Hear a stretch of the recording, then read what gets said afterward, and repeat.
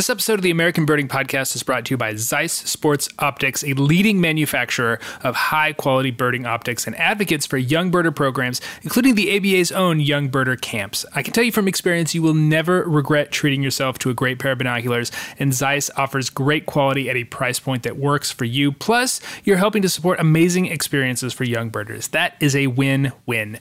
For more information, visit your local Zeiss dealer or go online to zeiss.com/sportsoptics.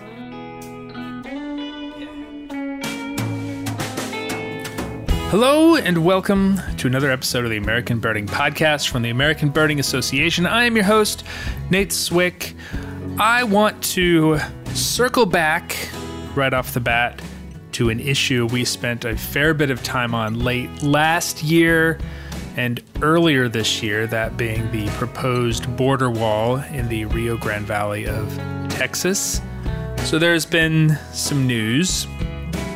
So I have good news and I have bad news. I'll go ahead and give you the bad news first. If you've been following this issue, you probably already know it, but the Supreme Court has given the administration permission to use money that has already been allocated to the Department of Defense to reallocate that money towards a barrier on the border. I'm not going to lie, that is a setback. Here's the good news, or, relatively speaking. It's not nearly as much as they were asking for earlier this year, so at most they will not be able to be as ambitious with these walls as the original plan was to be. That is a good thing. Obviously, no wall is the ideal solution. Fewer miles of wall is definitely better than more miles of wall. Second, in the just news category, neither good or bad, probably a little more good than bad, there are administrative roadblocks to continue to throw up and run out the clock, which honestly is probably our best plan of attack at this point. Certainly in Texas, but also in Arizona, which we haven't talked about nearly as much, but the plan to put a wall across Arizona's last free-flowing river, the San Pedro River, which also happens to be an important part of some of Southeast Arizona's most important and productive birding sites. As you would expect, any water in the desert is super important, so damming that river is a really, really dumb idea, not just for wildlife, but just generally speaking. But that plan to put that wall there is, there is a plan, and it has not gone past that planning stage, so hopefully we will keep it there. And if you're feeling a little bit helpless, there is something you can do. The federal government has requested comments on a section of the border wall in Starr County, which is in the Western Valley. Birding sites you might know from that part of the state include Roma Cliffs, Salineno, Falcon Dam State Park. The link to give comments is in the show notes. At the time I am recording this, there are only about 400 or so comments, so go give them an earful, or an eyeful, I suppose, since they'll at least theoretically be reading them. On the show today, happier stuff for sure. The rest of the show will be taken up with a documentary-style travelogue about a recent trip I had to The Rock. Not the movie star, but the island, Newfoundland, which makes up half the province of Newfoundland and Labrador. But, Dwayne, if you want to go birding, call me. While my traveling companions don't have quite the mega-star wattage of the most likable man in Hollywood, Dwayne Johnson, we were rolling with a rock-esque crew featuring Birds of North America host Jason Ward, birding editor Ted Floyd, and the birdist Nick Lund. You will hear from all of them as we reminisce after this week's Rare Birds.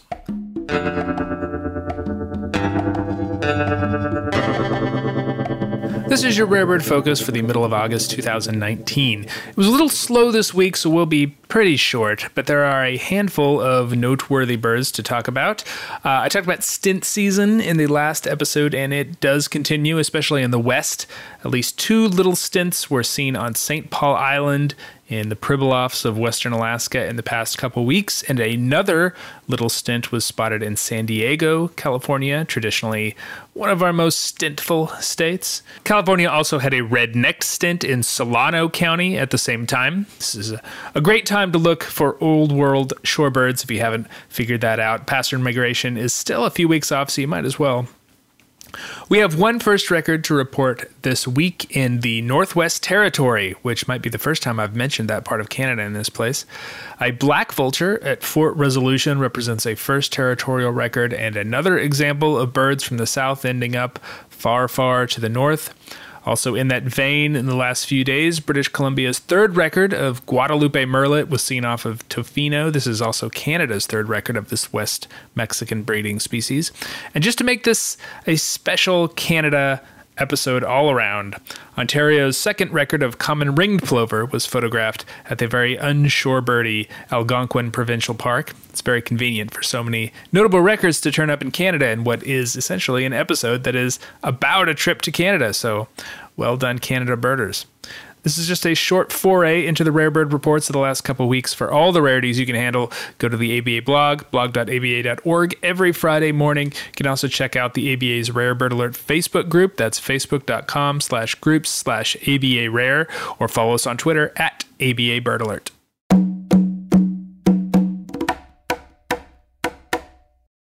There are quite a few things I didn't know about Newfoundland before I traveled there last month with a crew of exceptional and influential birders. First of all, it's pronounced Newfoundland, like understand, not Newfoundland or Newfoundland, though you might be able to get away with that last one. Second, the Newfoundland time is 1 1/2 hours ahead of Eastern time. Not 1 hour, not 2 hours, but 1 1/2. I don't know why this is, but it's quirky and I like it.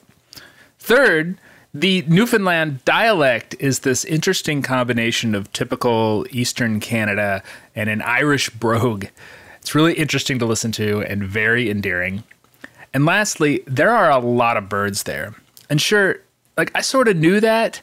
Newfoundland is on the radar of ABA area birders, largely for the same reason why we keep our eyes on Western Alaska or South Texas and Florida and California and Arizona. It's one of the corners of the ABA area, the closest spot to Europe, and the first point of landfall of many potential European vagrants. And Newfoundland's track record is unsurprisingly remarkable in that regard.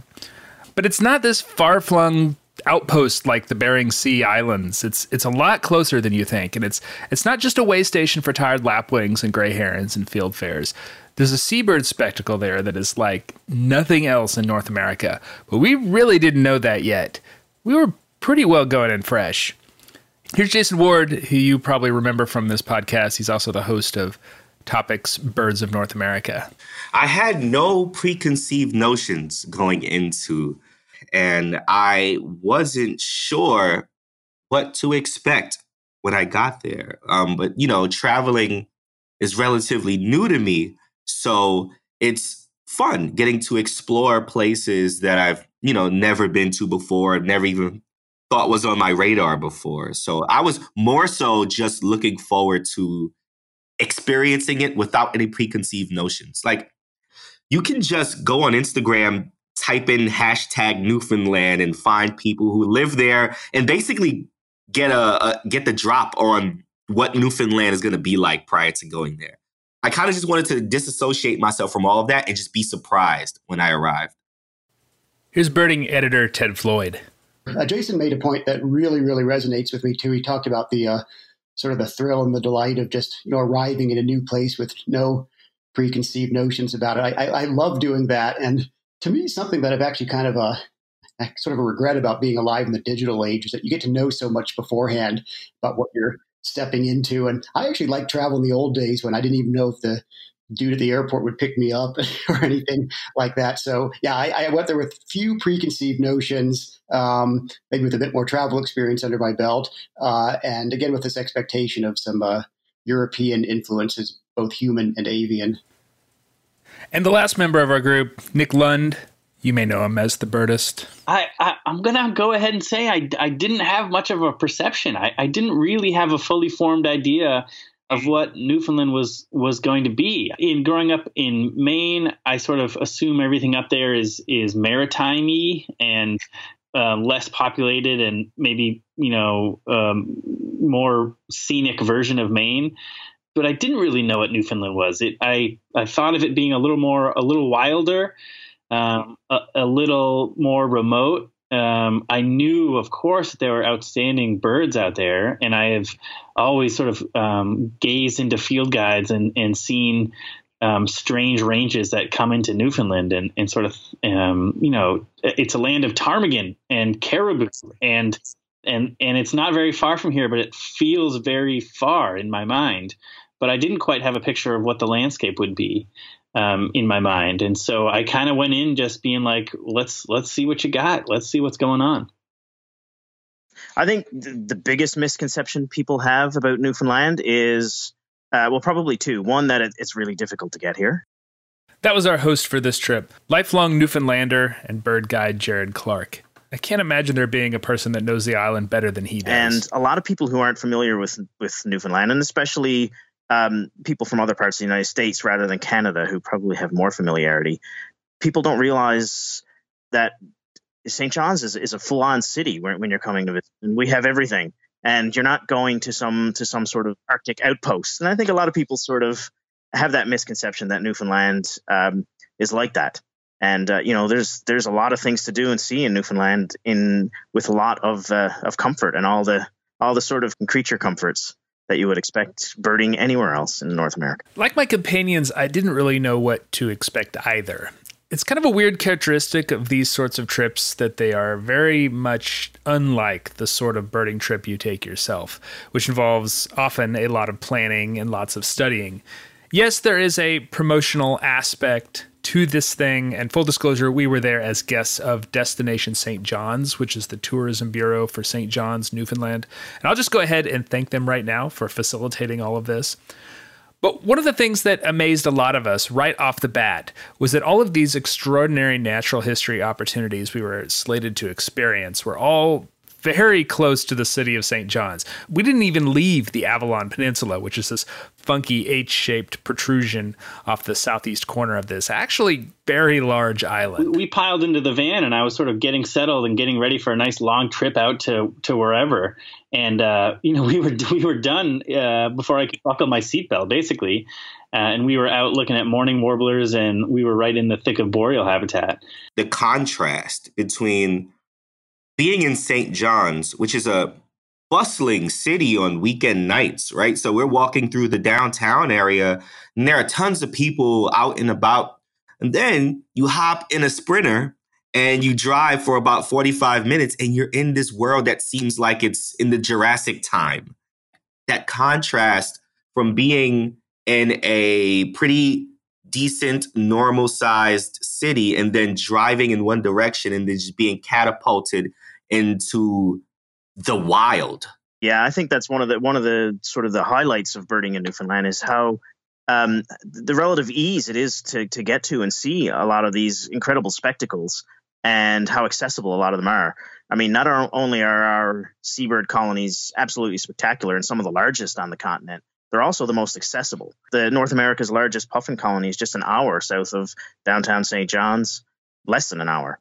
And the gannet colony at Cape St. Mary's, you walk right up to it with a relatively short, less than a mile hike over some beautiful terrain.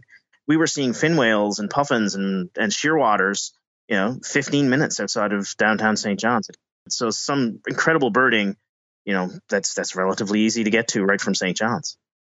So I'll have to do a little bit of a sort of West Coast, East Coast here. I've certainly over the years become sort of a West Coast partisan when it comes to the pelagic birding experience. You've probably heard me say before that, you just hop in the boat in Monterey Bay, and just within an hour or two, or less than that, really, you're just within sight of, thousands and thousands of seabirds. And I've often contrasted that with pelagic trips out of, New York or New Jersey, where it takes half a day at least to get out to your first tube noses. And I'm not going to sing that song anymore, because I'd have to say that the trips out of St. John's are every bit as worthy as the trips out of, Fort Bragg or Monterey Bay or the Channel Islands or somewhere like that. You're seeing those birds immediately and in really good numbers. The alcids, so the puffins and the murres and the guillemots are spectacular. But we didn't have to go any distance at all to encounter really snazzy birds like great shearwater, and that's a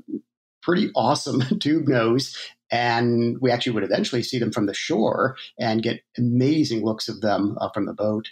They were everywhere. We saw so many shearwaters that we saw ones that we didn't even know. We had to identify them in our photographs later. I'm an East Coaster, and I love going on pelagics on the East Coast. And to see all those birds so easily was a real treat. And to have all those shearwaters, sooty, great, manx, all those alcids, all those kittiwakes, all in one tight package was really incredible. Yeah. I mean, first, I was so glad that I didn't get seasick. That was first and foremost for me. It is validation that I've made it, and I'm now a pelagic veteran now. So I'm glad to be in the club. But I mean, nothing can really prepare you for being about 50 to 75 feet from these sheer cliff faces, just full of all of these seabirds. There's no experience like it. And like we were noticing, we were there and we were wondering if an eagle or something had flown over, because out of nowhere, all of these seabirds start flying off the rocks and leaving the colony. So you're watching all these birds take to the seas. And then when you turn back to the rock, it's as if nothing ever left, because there's still so many birds that are still just present on the rock there. I mean, it's really like sensory overload. So being from Maine, puffin cruises are a point of pride out. And so, Maine is famous for come on and see the puffins. It can be a tough trip. If you're coming to Portland, it's a bit of a trek. And please, I am in no way slandering my beloved home state, but it takes a little effort to see puffins. It does not take much of an effort to see puffins in Newfoundland. Newfoundland. I apologize. We were out of Witless Bay. There were still puffins when you could see shore, which was not something I was used to. We sort of rounded that point, and there were already puffins flying all around us. We headed out and saw a bunch of whales right off the shore. And I will say, in general, one of the things that struck me most about Newfoundland was the mammal watching, marine mammal watching. There were whales everywhere, absolutely everywhere. And, I think before this trip, I had seen whales from shore maybe once, maybe a glimpse at one in Maine. And then maybe in Point Reyes, I had seen a whale. We saw multiple species of whale from shore multiple times. These were giant humpbacks and minkies and all kinds of stuff. That it was just incredible. And so Witless Bay, we headed offshore and immediately were surrounded by a couple humpbacks, and then took a right turn and headed over to the island, and we were there in 20 minutes or so. The ease of seeing incredible seabird spectacles is really what sort of defined Newfoundland for me for much of the trip. And there's nowhere where that seabird spectacle was more evident than Cape St. Mary's.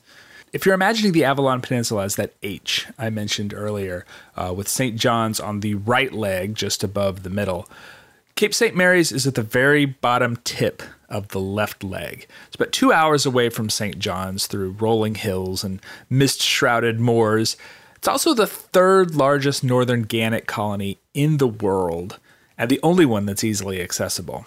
It is one of the most dramatic nature experiences I've ever been a part of. We didn't know where we were going. It's foggy. So Newfoundland, especially the Avalon, I think is sort of famous for its fog moving in and out. And it was sort of another character or another participant on the trip, where sometimes it would be there and then it would disappear and return. Fog is as a lot of people may know, Cape St. Mary's is one of the foggiest places in the world. And fog is really it's a part of the landscape. I got out of the van last. So I get out of the van and I turn and I can barely see you all, because you all are maybe 35, 40 feet in front of me, but the fog is so dense that I couldn't see where we were going initially. So and everything is it's so dramatic. We basically had no context for where we were. Are we on the coast? Who knows where we are? Couldn't see the visitor center right down the path from us. So we start walking. We walk down this path, not again knowing what the landscape is around us, and you can sort of start to hear some squawking and seabird noises. Finally, start approaching the colony. You can, of course, you can hear it before you see it. True, I actually think I smelled it before I heard or saw it, and it's a pleasant smell. I get that we're smelling guano, but there's just something about smell that's very evocative and very powerful. The sound was overwhelming. In fact, my recording equipment couldn't handle the sound. I had to turn the input levels down. It was so loud out there. You could even feel it. Sometimes when the closest gannets would sort of whirl by, you could hear the whoosh of the wind. And this may be a partially sort of a psychological effect, but I could swear you could just sort of hear the wind tickling me. And I entertained this fantasy that, like, if all the gannets got up at once, the ground would shake under our feet. It's you can't pick what you're going to look at, right? Are you going to watch the birds that are swooping by 10 feet above your head? Are you going to watch the interactions on the rocks between birds that are landing and taking off? Gannets and kittiwakes and murres and everything just squawking and swirling around you. I had never seen anything like that. And was blown away. And those birds are all ones that I'm conditioned to be very excited when I see. In Maine, when you're out on a pelagic and a kittiwake flies by, it's a big deal, and you sort of high five each other. To be surrounded by kittiwakes, to be surrounded by gannets just a dozen feet away, to be so high up and having everything swirl around below you and be coming in off the sea and landing on the cliffs and fighting each other on the cliffs and swirling around. I could have been there for days. I could have just sat there for days. Then once the fog lifted, oh, come on, that's peak. That's what I like to call peak birding right there. We just see these little specks of blue starting to creep through. And then fairly quickly, all the fog lifted, and this incredible landscape was revealed to us, where all of a sudden we're sitting here on the edge of a massive cliff, looking down over another set of gigantic cliffs with the waves crashing way below us, and thousands more seabirds are revealed. Thousands of murres and gannets and things coming in off the ocean, and on the water is sitting hundreds and hundreds of razorbills and alcids and murres, and there's puffins flying around. And it was just amazing. That was actually, I think, my favorite part. I'll absolutely never forget it. And to arrive in the fog and have that mystical walk out across the barrens and along the tops of the edges of the cliffs, and then have this magnificent gannet colony just sort of appear out of the mist is really a mystical experience.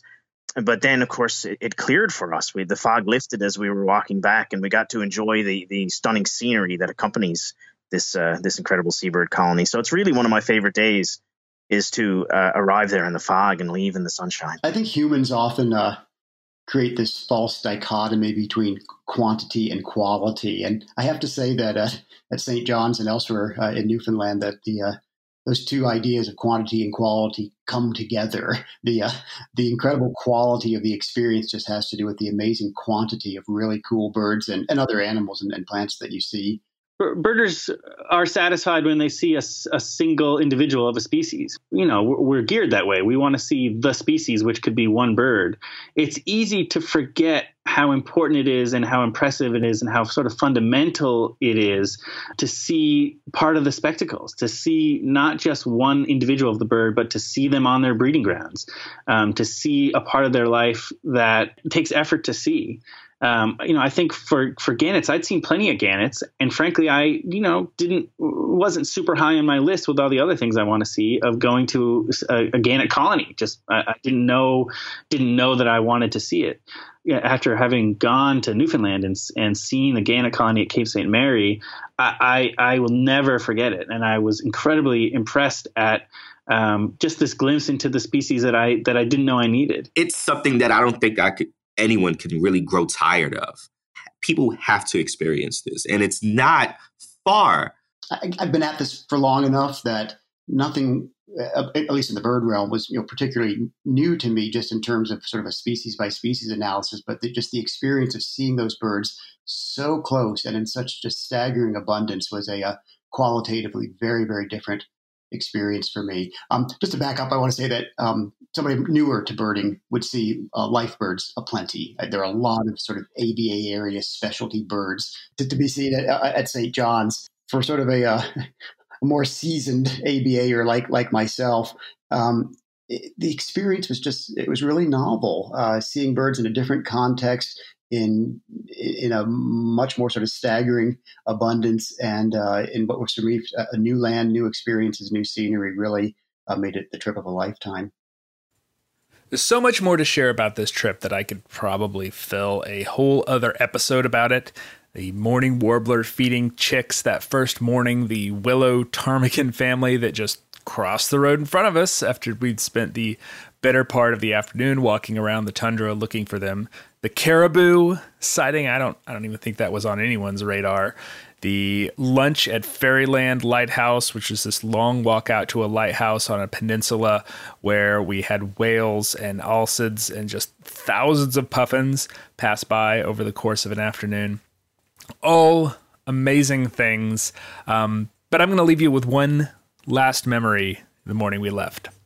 Signal Hill rises high above the town of St. John's. It's capped by Cabot Tower, this Victorian-era fortification that looks out over the mouth of St. John's Harbor.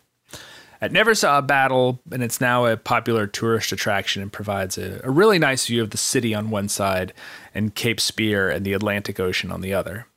It's a funny characteristic of trips like this, and many birding trips in general, that there's not much of a cultural aspect to them. They're often very short, compact. You want to get as much nature watching crammed into it as possible. So anything where birds are not a priority is oftentimes the first thing cut out.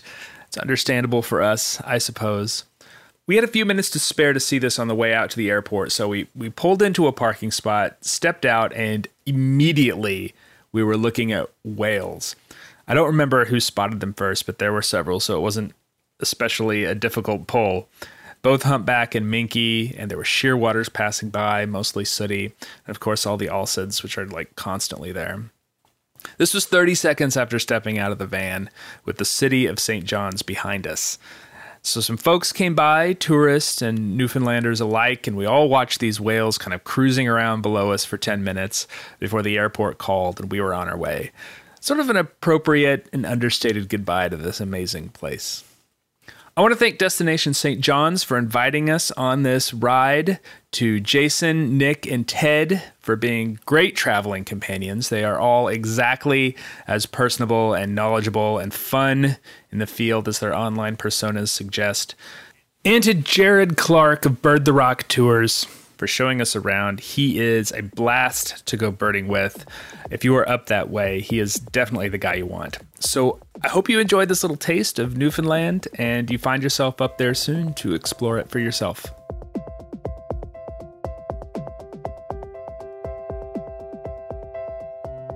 The American Birding Podcast is brought to you by the American Birding Association. We are a membership organization, and the best way to support this podcast and all the resources that the ABA is happy to provide the birding community in the U.S. and Canada is to join the ABA. We would certainly appreciate it if you did. You can get more information about joining the ABA at aba.org/join, or check out our e-memberships at aba.org/emember. I want to make a special shout out to Isaiah McCourt of St. Paul, Minnesota, Franklin Stetler of Lander, Wyoming, Jeffrey and Carol Soule of Frankfort, Kentucky, and Guy and Susan Babineau of Earlysville, Virginia, all of whom recently joined or rejoined the ABA and noted this podcast as one of the reasons for doing so. Thank you so much for making me look good, and welcome or welcome back to the ABA. If you're feeling especially motivated to help out, you can go to Apple Podcasts or whatever podcast dispensary you use, leave us a rating or review. Those reviews help make this show better, and they definitely help other people find us. Thanks for that. And be sure to tell your friends if you enjoy this podcast. Word of mouth is a great way to get the word out. Executive producer of the podcast and president of the ABA is Jeffrey Gordon. The Rock meaning Newfoundland and the Rock meaning Dwayne Johnson thing is pretty interesting. He thinks we need more celebrities with birding location nicknames. Can we make Meryl the Valley Streep a thing?